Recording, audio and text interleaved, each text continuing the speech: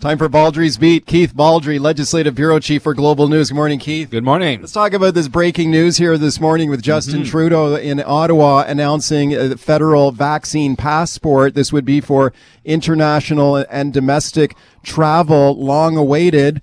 Apparently by the end of next month, this thing could be up and running. The BC, we've got our own system here, right? So how is this going to work? Well, it sounds like a number of provinces are on side. Half the provinces have signed up for this. BC has not, but that's, again, my experience is when it comes to travel, it's an ongoing, evolving situation. The rules are constantly changing. You and I talked a couple weeks ago. Caller phoned in about mixed vaccines. Can you still get into the United States? And predicted, well, they're going to work itself out. And sure enough, now the state says, yeah, and they did. Yeah. If you got mixed vaccine, you can come in. So this is working itself out. So the international passport idea is a new concept. Yeah. I expect BC to be part of this at some point, but we're not there yet. I'm not sure exactly why that is. Okay. We'll probably find that out later this morning. All right, let's play a clip here of Trudeau a short time ago on how to get this passport with the whole country on board. Here's Trudeau a short time ago. You can download it onto your phone. You can print it out. You can ask for a copy by mail if you don't have those capacities. But you are now able to show proofs of vaccination immediately in all those provinces. And all other provinces have agreed and are working hard to come online.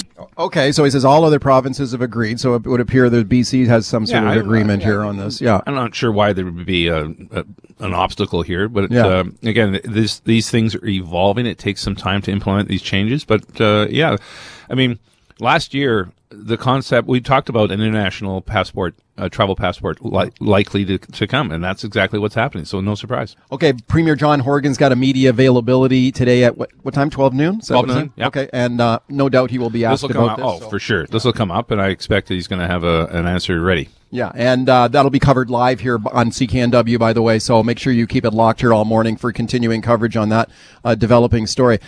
Keith, let me ask you about something that Kevin Falcon just said to me here on the show, running for the federal or the BC Liberal Party leadership, the former Liberal Finance Minister, former Transportation Minister, and we talked about the Massey Tunnel, chronically clogged and congested, one of the worst traffic bottlenecks in the Lower Mainland.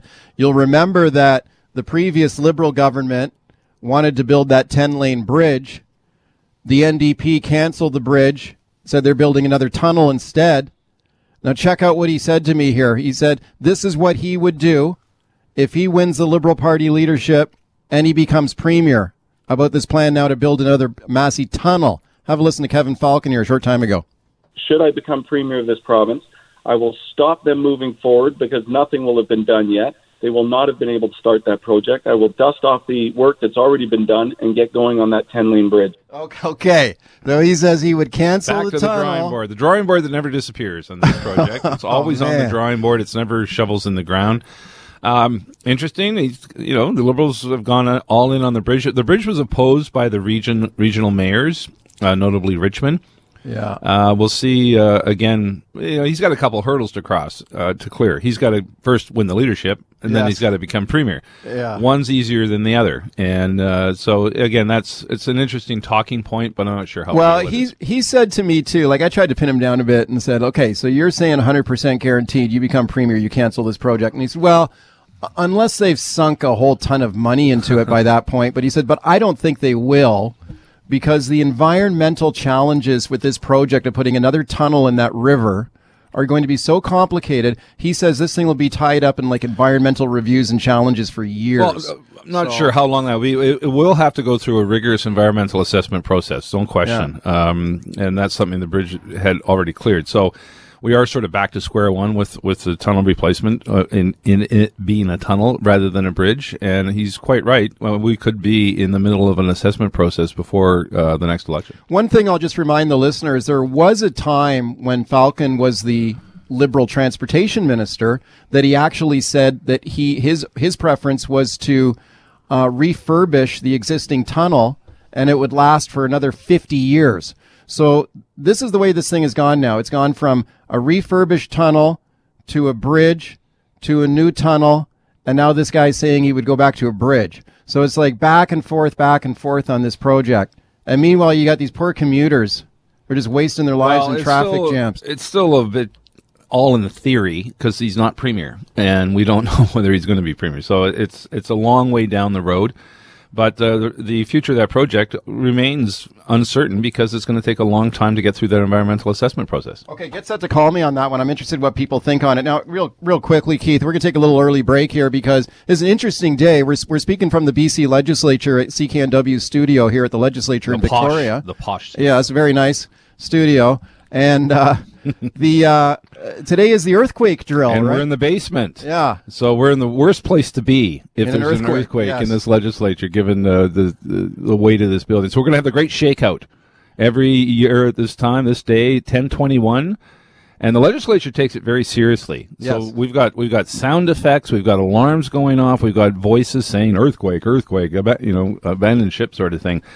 And I'm an earthquake warden, so my job is to get you out of this building onto the back lawn, make sure you're in the right spot. I feel much safer with you here. But I've got my helmet with me though, and my bright yellow vest. Okay, 10:21 precisely is when this is supposed to begin. So here's what we're going to do. We're going to take a quick early break here, come back, open the phone lines like we do every day. At 10:21 though, we got to get out of here when they ring this alarm bell. And hopefully, I think you'll be able to hear it here over the microphones. It's a pretty loud. It's pretty loud. horn, yeah. And I have to escort you out because I'm an earthquake warden. I've Okay.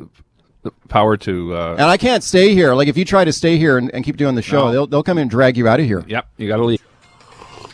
All right, welcome back to the show. It's Baldrey's Beat, Keith Baldrey from Global News. And like we said earlier, today's the earthquake drill at the legislature is where we are right now at the CKNW studio. 10:21 is when the alarms are going to go off here. Just a little less than 5 minutes from now. So I think you'll be able to hear that over our microphones here in the studio. It's going to be loud in the basement. It's certainly loud in the upper floors, and in my building, the Armory building. Okay, we'll see how that goes. Let's take your calls in the meantime, and we'll speak to Mark in Delta. Hey, Mark. Hi, Mike. Hi, Keith. Quick thing. I think bridge is the way to go. Tunnel bridge is going to be damaged. Question for Keith. This is on behalf of a friend. He's flying, him and his wife, Vancouver to London Heathrow in England. Any idea what tests he needs? He can't get through to anyone. Well, you should be able to Google. Go to Heathrow's website. You should be able to find what the arrival rules are. I assume you're definitely proof of vaccination is likely, I would think, and perhaps a PCR test. Yeah, and you'll need a proof of vaccination coming back to Canada, right? Don't bother phoning people. Just you can find that a lot of this stuff is online. You can just go to an airport website. Ed in Surrey. Hi, Ed. How are you? Good. Go ahead. I am old enough that I was involved in building the tunnel Wow. in the construction equipment side, the original tunnel. And every day we had a pickup truck to pick up the dead fish and the dead everything and take it to the Steveston dump. Oh. They even picked up one day, they picked up this beautiful sturgeon dead and threw it in the dump. Oh, my Now, goodness. in those days, nobody cared a whole bunch about dead fish. Right. But let me tell you, this whole tunnel thing they're proposing with the silt alone and machinery oil and drill cuttings and all this stuff they're going to use, lower these sections in and clean this out, will have a very, very negative impact on the environment. The other issue is, I don't care where you go in this world, if you go into a tunnel, whether it's the Lincoln Tunnel in New York or any tunnel, the traffic slows down. In a tunnel, it doesn't on a bridge, and then you have no access for emergency helicopters or anything else with a tunnel. If something happens bad in that tunnel, it's bad for the day. So, Okay, thank you. Decision. Thanks, Ed, for the call. And, when we get into an environmental assessment review of a new tunnel, I don't know, they might go back and take a look at the environmental impact of the original tunnel. So who knows? Maybe Ed will be called to testify. This could go on for years. I mean, the expectation, this is not going to be a quick snap of the finger process. This is going to be a rigorous process that's going to take some time. Although the government says the technology has improved on this stuff and they can do it cleaner. Technology has improved everywhere, but has it improved to the point to guarantee zero environmental impact? I kind of doubt that. That's the thing. Okay, Chris in Surrey. Hi, Chris.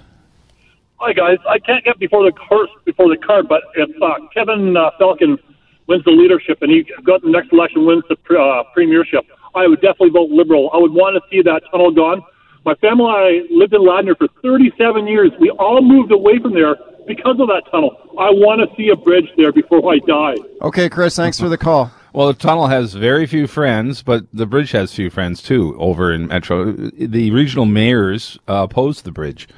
But again... well, you know what Falcon says to that when you point that out to him, and he'll say, well, they oppose the Canada line, too. That's a very good point. Now everybody loves the Canada line. Kevin Falcon was the transportation minister, and if you recall, the mayors, I think the mayor of Pitt Meadows and Maple Ridge were the ones who were blocking the Canada line, and his point was, what have you got to do with the Canada line? You're miles away from this. And he overrode the mayors and built the Canada line, him and Gordon Campbell. So there is precedent there to override local mayors' concerns. Yeah, I mean, he said that if you listen to these local mayors, you wouldn't get anything built. Yeah. So, he's saying that basically, okay, it doesn't, the mayors may not like the bridge idea, so what? We should build it anyway. But we're still a long ways away from Kevin Falcon being premier. Yes, we are. There yet. Yes, we are.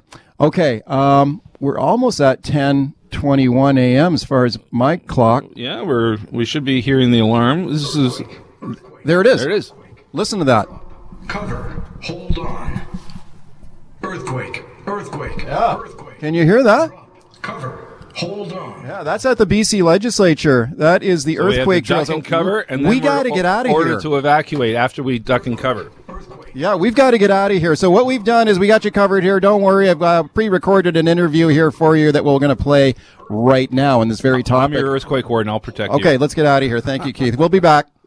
Today is the day. It's the Great BC Shakeout today, part of the Worldwide International Shakeout. It's an annual day for earthquake preparation, including lots of companies and offices doing earthquake drills today. Let's discuss with my guest, Glenn Williams-Jones, professor in earth sciences at SFU. Glenn, thanks for coming on today. My pleasure. Okay, Glenn, we are actually recording this early today. We plan to play this during the actual shakeout drill this morning. Where will you be this morning during the actual shakeout? What's your plan today? I'm going to be out front of the Department of Earth Sciences where we're holding our BC shakeout drill and standing in front of a small citizen science seismometer called a Raspberry Shake. Yes, now I've been reading about that. It's really interesting. Is this is some technology that can this predict an earthquake, or what does it do? We can't predict, but what it can do for a very inexpensive, a small investment is have these sensors, just like the normal high-grade sensors, distributed all over the place in people's homes, and ideally in people's children's schools, to try to learn about earthquakes and become prepared for the earthquakes. We're not going to predict, but we can mitigate. Right. So you'd get like a very short warning? So it's more for the citizen science perspective to get students to understand about and the population about how earthquakes work. You will see earthquakes from around the world on these, but they're not going to give you an immediate warning. There are other sensors that are more sensitive and designed for that. Okay, well, I think that's really important work you're doing there. Why is this day important to prepare for a major quake, the International Shakeout Day? Why is that an important day? Because what is critical is that we get into the habit. We want to build up that muscle memory of dropping, getting onto the ground when things start to shake, and protecting ourselves, getting under cover, and holding on for at least a minute so that we can immediately respond. You don't want to be thinking, you want to be reacting in the right way. Right. So the buzz phrase that I've always heard is drop, cover, and hold on, right? So what should you do? Get under a table if you can? Is that the best thing? If you can, yeah. You immediately want to drop because the ground is going to be shaking so hard you can't walk. Drop to the ground and then basically cover your neck and head to protect yourself from anything that's falling, and then where you can, get under a desk and hold on. And if there isn't a desk, get into the corner of a room that's it's safer. And then you want to hold on until that shaking is stopped. Okay, do you think that we're ready? I mean, we do this drill every year. Everyone's well aware that we live in an earthquake zone, but do you think that we're ready for a big one if it does hit? I think we still have a way to go. Everyone needs to have their own emergency kits, and we need to be, and this is why this exercise is so important, we need to be more aware of the natural dynamic system around us. It is just a matter of when. So we can all do our part. And the other thing, this is so important, is if you know what to do, then you're empowered to be able to do it. You can sleep better at night knowing that you know exactly what to do, just like we do in a fire drill. Right. Last question for you, Glenn. For people at home who maybe don't have that kit, everyone should have an earthquake kit. Should they also have a plan of what to do if one hits?